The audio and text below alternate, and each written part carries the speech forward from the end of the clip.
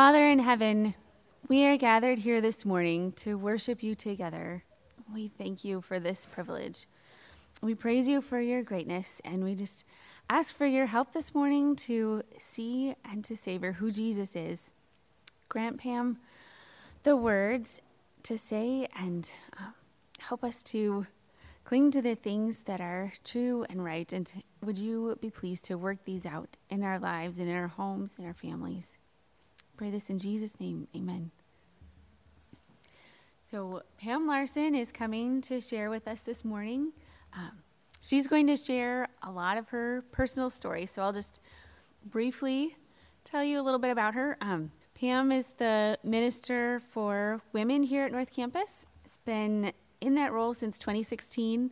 Before that, I served with Mary Delk. She loves pointing women to Jesus and providing opportunities for women to be in the Word. Thank you so much for asking me to come. It's a delight to be here, and I just would ask that you would pray with me again. Lord, I thank you that you have promised to be with us. I need you every hour.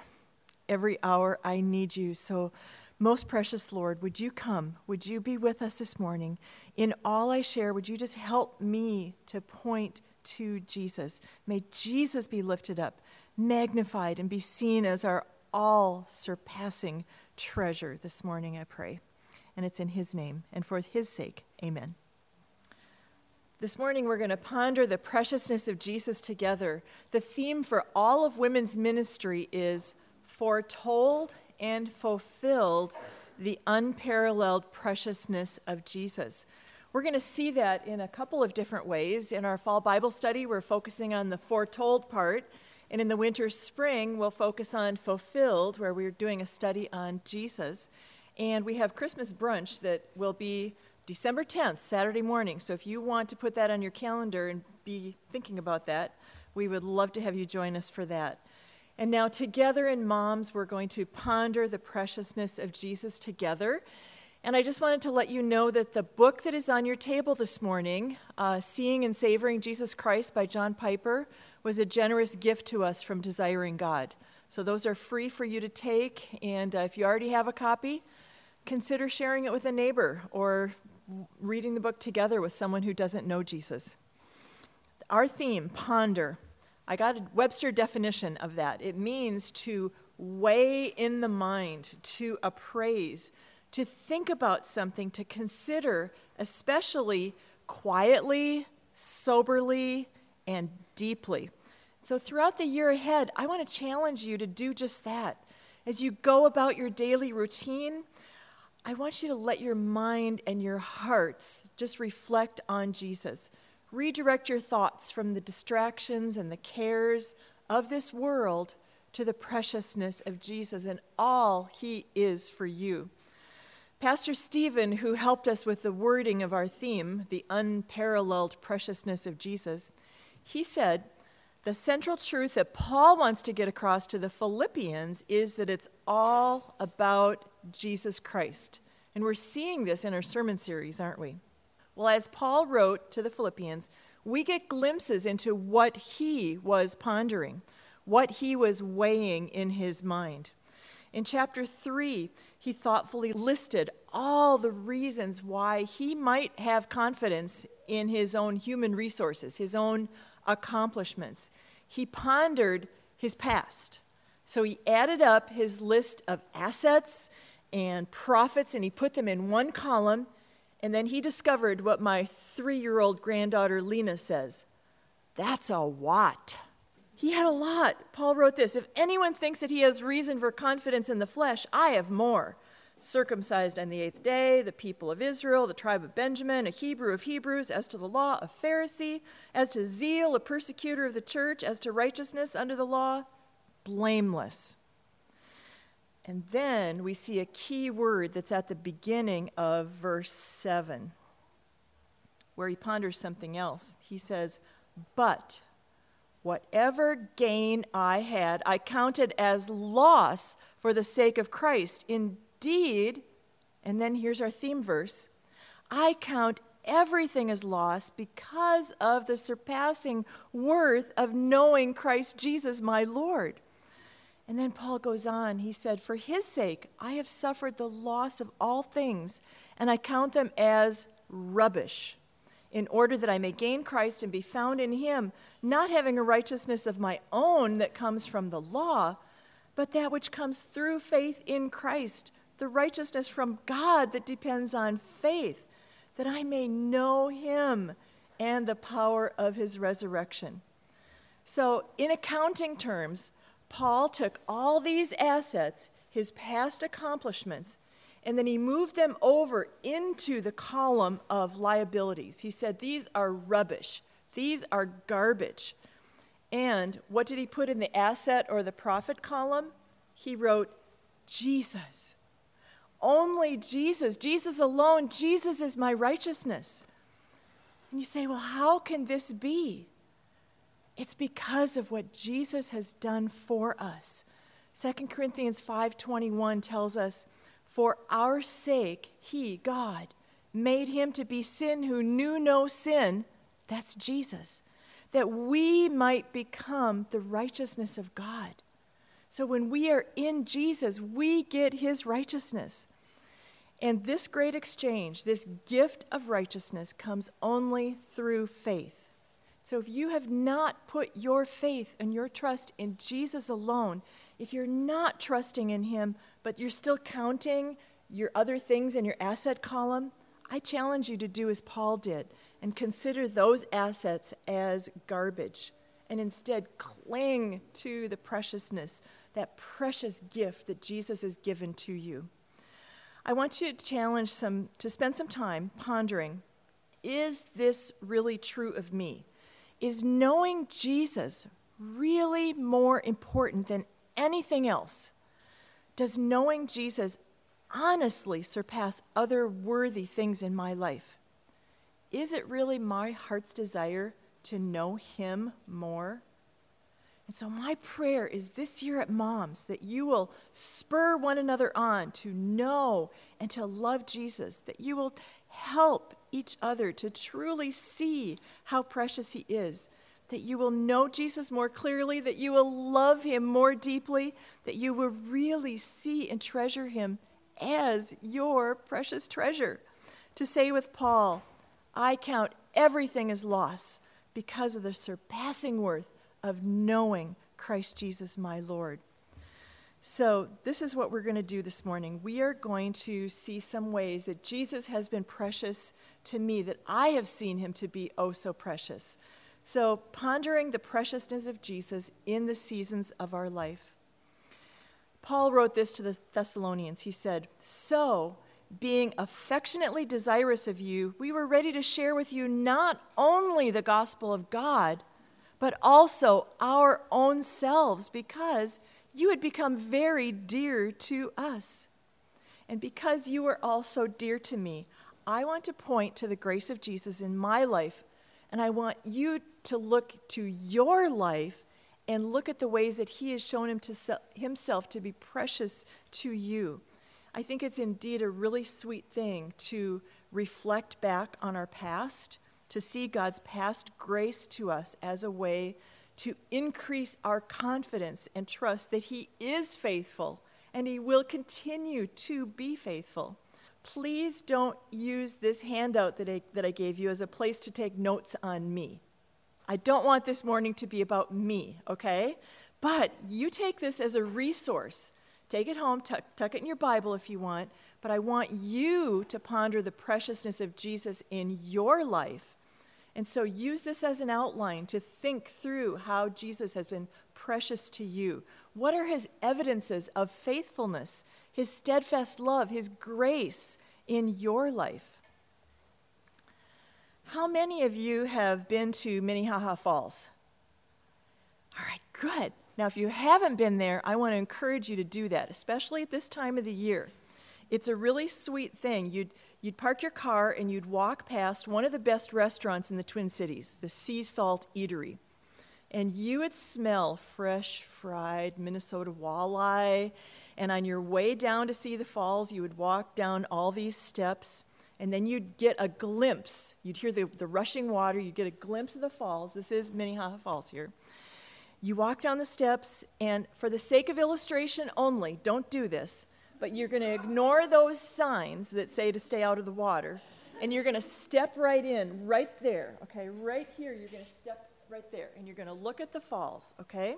You're going to look up at that water pouring down. Now, imagine yourself standing there. You're looking at the waterfall. Now, listen to these words of John Piper from the book Future Grace.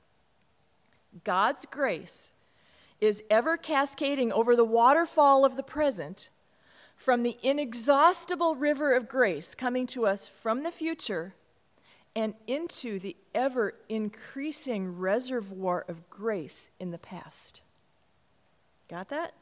In the next 5 minutes, you will receive sustaining grace flowing to you from the future, and you will accumulate another 5 minutes worth of grace in the reservoir of the past. Isn't that a beautiful picture? Every once in a while, we need to stand right here in the middle, and we need to ponder all that God is for us in the future, because we can look to our past and say, here's how he has been faithful to me. And I'm assured that more is coming. All right, so I want to look at the precious grace of Jesus, his precious grace to me in the past, his precious presence with me in the suffering and trials, and then look toward the future. So that's where I'm going this morning. As we look back, we're encouraged, we're strengthened in our faith, and we see just how faithful God has been to us. So the next time we find ourselves in a really hard spot, we can look back, we can be mindful of wave after wave of God's faithfulness and mercy and grace that has been flowing to us. And we can look up. Remember, we look up to see where our help is coming from. It's coming from the Lord. We remember his promises. God's grace is always flowing to us, past, present, future. So we're going to ponder together his precious grace. Now, God has been especially sweet to me. His providence to me, especially early on in my family. I was born in Minneapolis, just a block from the downtown campus, and I was raised in Cottage Grove. I was the oldest of 3 girls, and one of the greatest blessings of grace in my life was to have the love of Jesus shown and shared through my parents, my grandparents, and my great-grandparents in my early years. And I learned to sing so many songs about Jesus. And I want to share with you one of my favorite songs as a way of kind of walking through the ways that I've seen Jesus so precious in my life. And this song is precious to me. It's really special because it's one that my mom found really precious to her. When she was a little girl, she had polio. She was in the period of time before vaccines were available, and she was stricken with polio. Her family, grandparents, church, all gathered around her to pray and to plead for God to heal her. And this is one of the songs that she remembers as a little girl. It's called, "Oh, How I Love Jesus." And I have the words there for you. If you want to sing with me, I'm not the best singer, so I appreciate all your help. There is a name I love to hear, I love to sing its worth. It sounds like music in my ear, the sweetest name on earth. Oh, how I love Jesus. Oh, how I love Jesus. Oh, how I love Jesus, because he first loved me. He loved me first. At a young age, the Lord opened my eyes to see my need for a Savior, and he gave me a love for and a high regard for his word. As a family, we were in church probably more days than we weren't, and you can see the photo from the Christmas program. That's me, not in my finest hour, sitting on the stage during the program. I was on a Bible quiz team and memorized big chunks of Scripture, and one of my favorite family memories is when my dad announced to us that we were going to, as a family, memorize Colossians chapter 3 when we went on a driving trip out to Banff. So that was our project. As we were in the car, as we were eating picnic lunches, we were memorizing and reciting Colossians 3 to each other. Well, another blessing of past grace was God's kind protection. Physical protection was the first. I think as kids, we don't realize how many close calls that we have because we don't recognize that our lives were in danger. But probably the most vivid in my memory was a time that I went skiing as a 7th grader, and I was riding the chairlift, and I was proudly wearing a scarf that my grandma had made for me.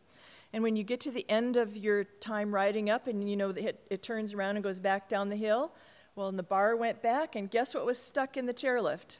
My scarf. So I was taken around the bend, and I was hanging from my neck. I wasn't strangled. I'm here to prove that. But because God's grace was that my grandmother had crocheted that scarf, it tore more easily, and I went crashing to the ground, and I'm fine. Okay? So spiritual protection is another area. My junior and senior high years were not easy, but by God's grace and through many dangers, toils, and snares, and temptations abounding, he brought me to college where I got involved in the Fellowship of Christian Athletes, where I wasn't an athlete, don't tell anybody. But I grew in my faith, and I met my husband, Barry. It tells me of a Savior's love who died to set me free. It tells me of his precious blood, the sinner's perfect plea. Oh, how I love Jesus. Oh, how I love Jesus. Oh, how I love Jesus because he first loved me. Intellectual protection is what I call this next section. While at college, I was confronted by worldly views, secular philosophy, challenges to everything I believed about the truth of Scripture, but God protected my mind and my heart, and he drew me close, and my faith continued to grow. Heart protection is another evidence of God's grace. When I was nearing my graduation from college with a double major in biology and chemistry, I was pre-med and I was applying to medical schools. All rejections. It was really difficult to bear. I was so discouraged.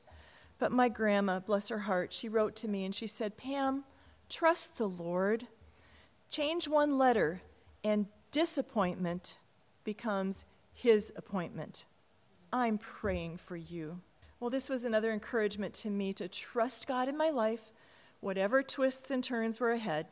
Jesus was oh so precious in those days. Well, Barry and I were engaged as we graduated from college together. He was accepted to UMD Medical School in Duluth, and I worked in medical research at the University of Minnesota here in Minneapolis. I worked in an area called cardiovascular pharmacology, researching high blood pressure, and I continued to pursue getting into medical school. And I was accepted in 1982. Yay! Well, we were married that summer, and I deferred my enrollment of medical school for another year so we could spend our first year of marriage together. Well, in Duluth, I continued to work in medical research, whereupon I learned a skill that I've not used since, giving IV injections to mice in their tails.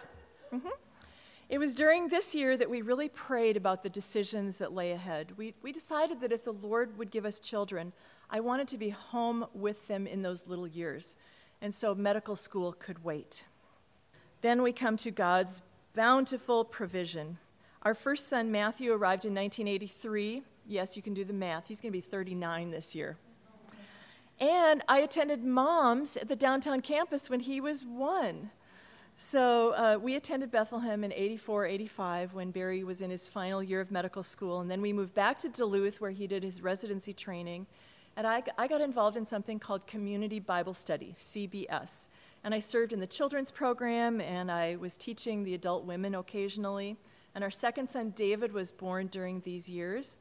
And then in 1988, our little family of 4 moved to Austin, Minnesota, where we welcomed 2 more children, Sarah in 1989 and Jacob in 1992. Yes, my youngest is 30. Well, the city of Austin is the international headquarters of the Hormel Corporation and the home of Spam, if you love Spam. Well, this company had been through, in the town, this community had been through really a gut-wrenching season. There had been this big strike that divided friends and family and churches. The community was like a spiritual desert, just thirsting for water. So the Lord in his bountiful grace provided new mercies each morning and strength to serve in a new church plant. One of my biggest temptations, and probably still is that I'm sufficient on my own, in my own strength, be self-sufficient. And it was in those years that the Lord, in his mercy, began to chip away at that false sense of, I've got this. I definitely did not have what it took to help 4 littles to flourish, not on my own. And the Lord was teaching me to rely on him, not my own strength. And I could tell you a couple of different stories, but I'll just focus on one. When my youngest was 3, a normal baseline mammogram was done just to, my doctor wanted to have that baseline out of the way. But in the process, it revealed that my doctor said that I had this very serious large mass. So in the 5 days of waiting for the biopsy, we cried out to the Lord for grace to trust him in whatever lay ahead. If that meant, who knows, right? And after what seemed like an eternity, the results came back, and they were non-cancerous. Praise God, but that really caused us to take a step back and say, would I trust you, Lord, even in cancer? Well, I was active during 27 years of being a stay-home mom, teaching Sunday school, leading small groups, mentoring students and young women, developing a children's Wednesday night curriculum, and coordinating the children's program for community Bible study, and also teaching women. I also began volunteering for a little mission agency called Vernacular Video Mission International by doing bookkeeping and accounting, not my specialty area, but I thought, hey, I could do it. Doing donor relations, even doing website development and leading short-term mission trips. And all the while, just serving in the strength that God supplied. But I never would have imagined that in learning to serve in those years that God was preparing me for more ministry ahead. But in the year about 2000, I began, this is a section, God's passion for his glory here. My doctrinal, spiritual world was turned upside down. Friends began throwing around theological terms that I didn't understand. I thought I knew what I believed and that all my Reformed friends were wrong. But what did the Bible actually teach about the sovereignty of God, especially the sovereignty of God in salvation? So this began a pursuit for biblical truth. I wanted to know for certain what Jesus had done for me. And my appetite for God and for his word were just awakened by a season of fasting. I was just pleading with God to open my eyes. I clearly remember driving and listening to a sermon on Romans 8 by Pastor John Piper and arguing with him out loud. That gives you a little clue as to where I was at in my spiritual beliefs. And I've since actually told him that I argued with him out loud. But I was fighting against these doctrines of grace. But God, in his grace, was changing my heart. I later read this in a booklet by John Piper. He said, "My experience is that clear knowledge of God from the Bible is the kindling that sustains the fires of affection for God." Knowledge of God from the Bible is a kindling that sustains the fires of affection for God. So in order to really be pondering the preciousness of Jesus, we need to be in his word. We need to know him. And this is what I was experiencing. As I began to see more clearly the incredibly beautiful truths of all Jesus had done for me, my love for him was increasing exponentially. I was seeing the preciousness of Jesus. And then I read this in a booklet that John Piper wrote. He said, probably the most crucial kind of knowledge is the knowledge of what God is like in salvation. This is what the 5 points of Calvinism are about. Not the power and sovereignty of God in general, but his power and sovereignty in the way he saves people. That is why these points are sometimes called the doctrines of grace. To experience God fully, we need to know not just how he acts in general, but specifically how he saves us. How did he save me? And then he went on. He said, "My own struggle makes me more patient with others who are on the way. That was me. I was on the way. And in one sense, we are all on the way.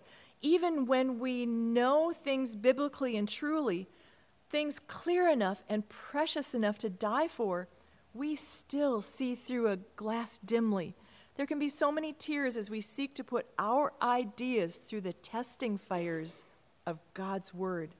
But all the wrestling to understand what the Bible teaches about God is worth it. God is a rock of strength in a world of quicksand. To know him in his sovereignty is to become like an oak tree in the wind of adversity and confusion. And along with strength is sweetness and tenderness beyond imagination. The sovereign Lion of Judah is the sweet Lamb of God, our precious Jesus. So this journey of knowing more of God was the foundation that I desperately needed. Books like Trusting God Even When Life Hurts by Jerry Bridges really helped to prepare me for those winds of adversity that were ahead in my life. I want to go next into God's grace in trials. Do you know this song? Jesus, Jesus, how I trust him, how I've proved him o'er and o'er. Jesus, Jesus, precious Jesus, oh, for grace to trust him more. Well, in the summer of 2007, I had a water skiing tumble. I did the sudden splits while I was skiing, and it changed the trajectory of the next probably year of rehab.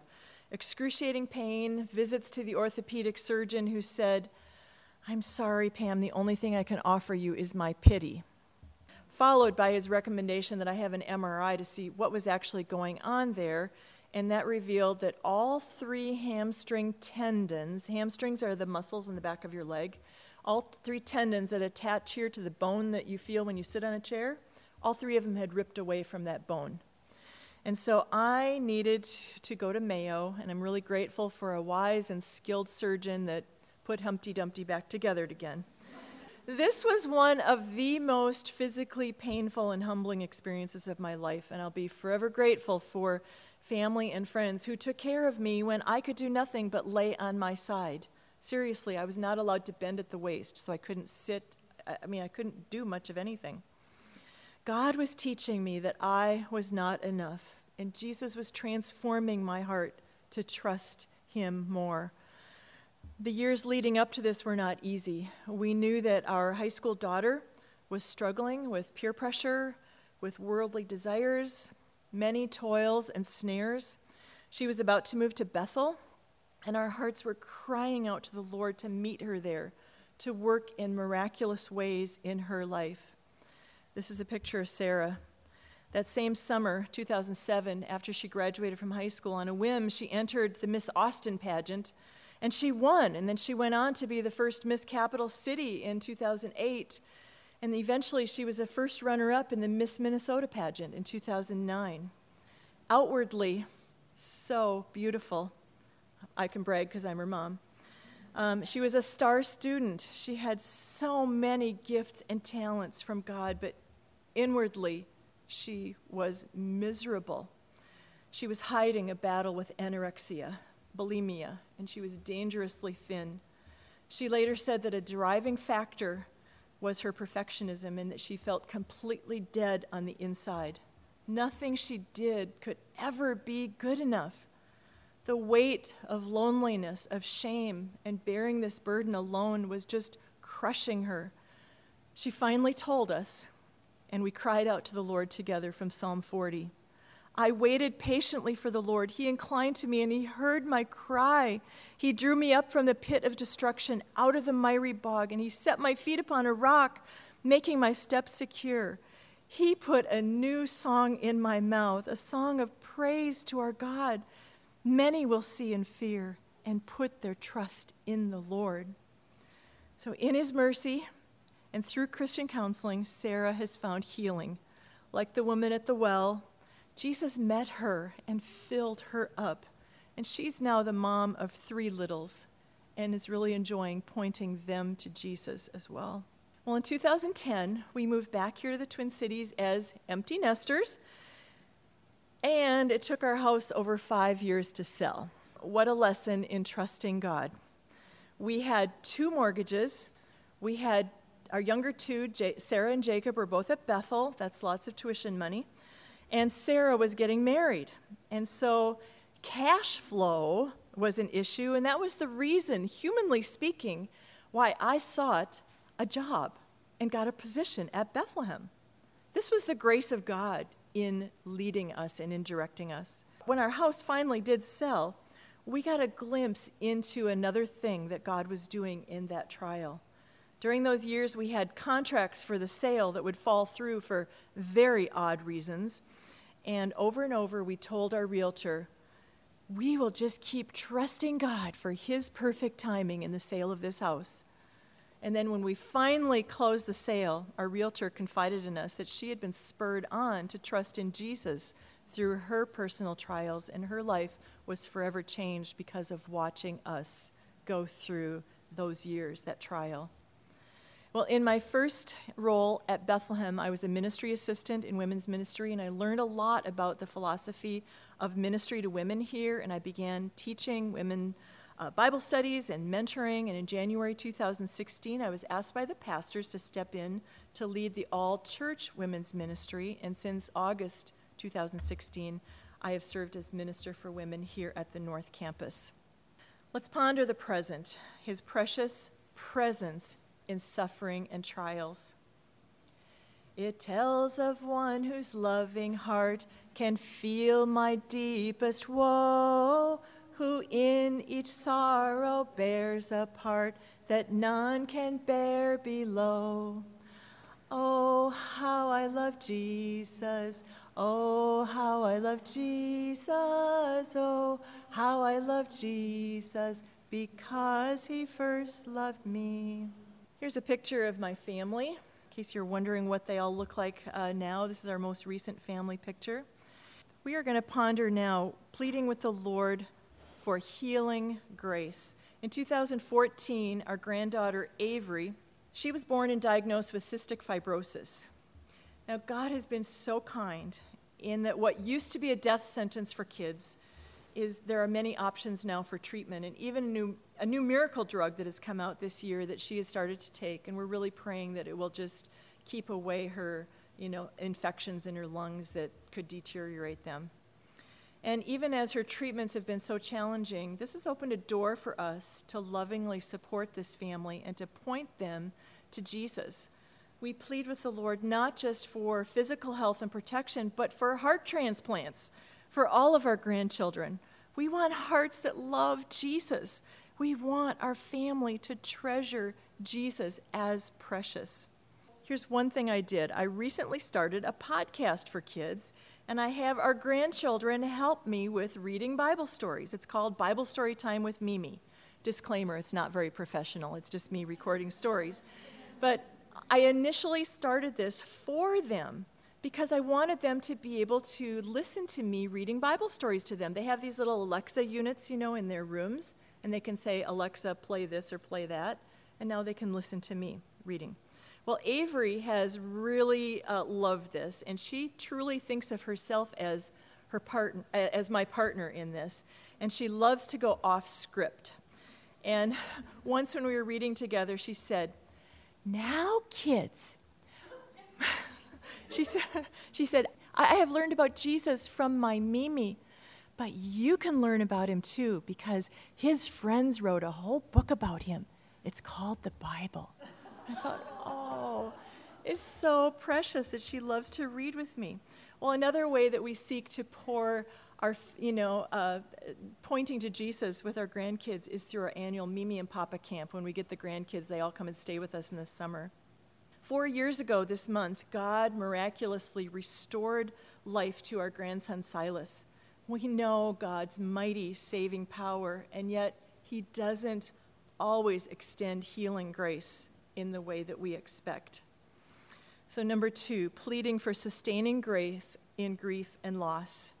We walked through a really difficult time this summer with our youngest son Jacob and his wife Krista. As we said hello and goodbye to sweet Joshua James Larson this summer.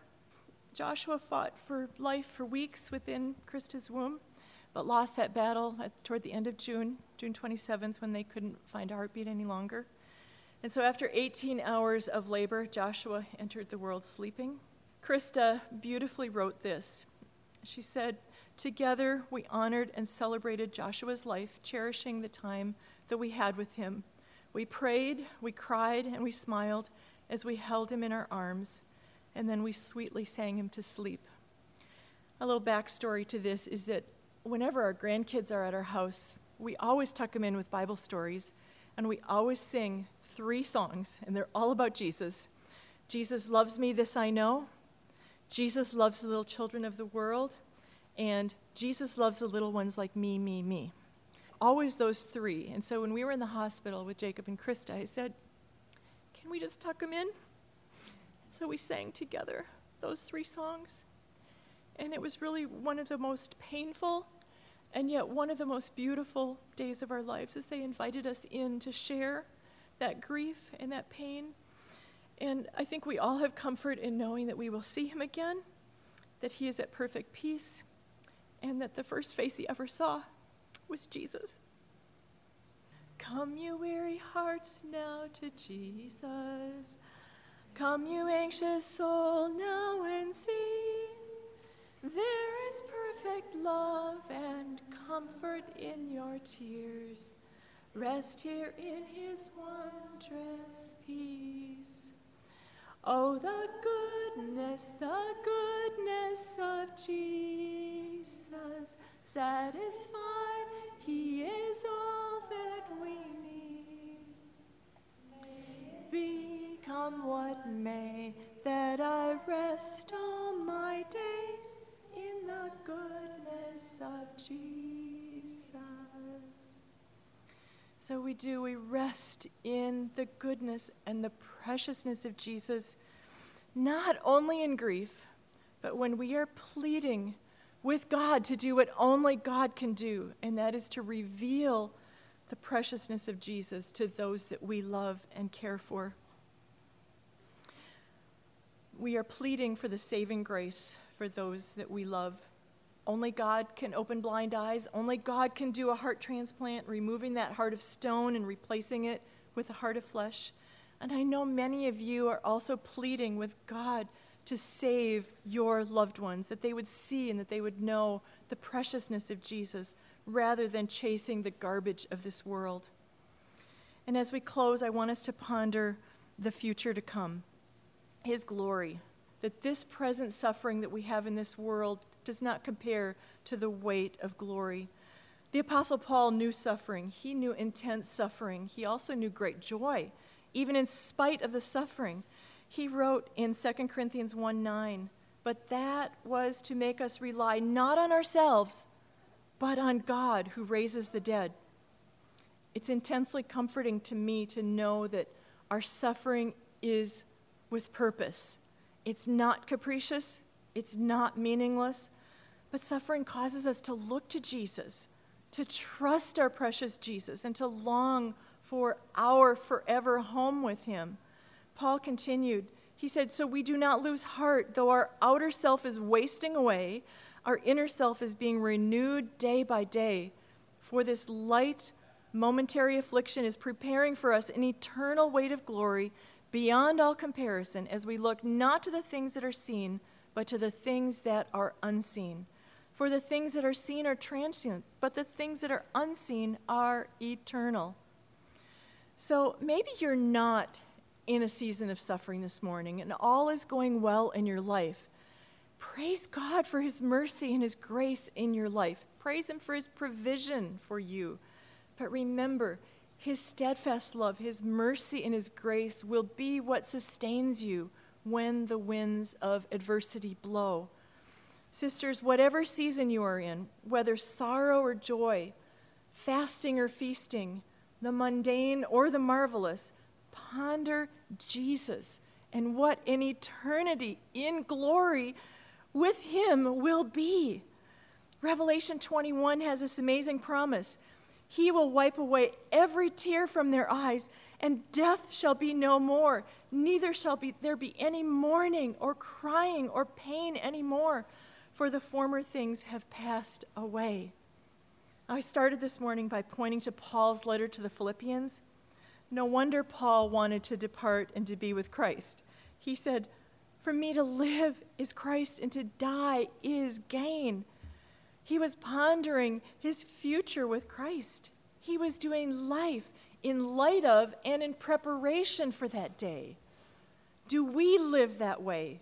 Do we pray that way? Do we talk about that hope with our kids, with our grandkids? Do our neighbors see that hope? Is Jesus so precious to you that you would honestly say, to die is gain? Oh, that will be glory for me, glory for me, glory for me, when by his grace I shall look on his face. That will be glory for me. I'd like to have us sing together, Jesus, Jesus, how I trust you, as our closing prayer. Jesus, Jesus, how I trust you, how I've proved you o'er and o'er. Jesus, Jesus, precious Jesus, oh, for grace to trust him more.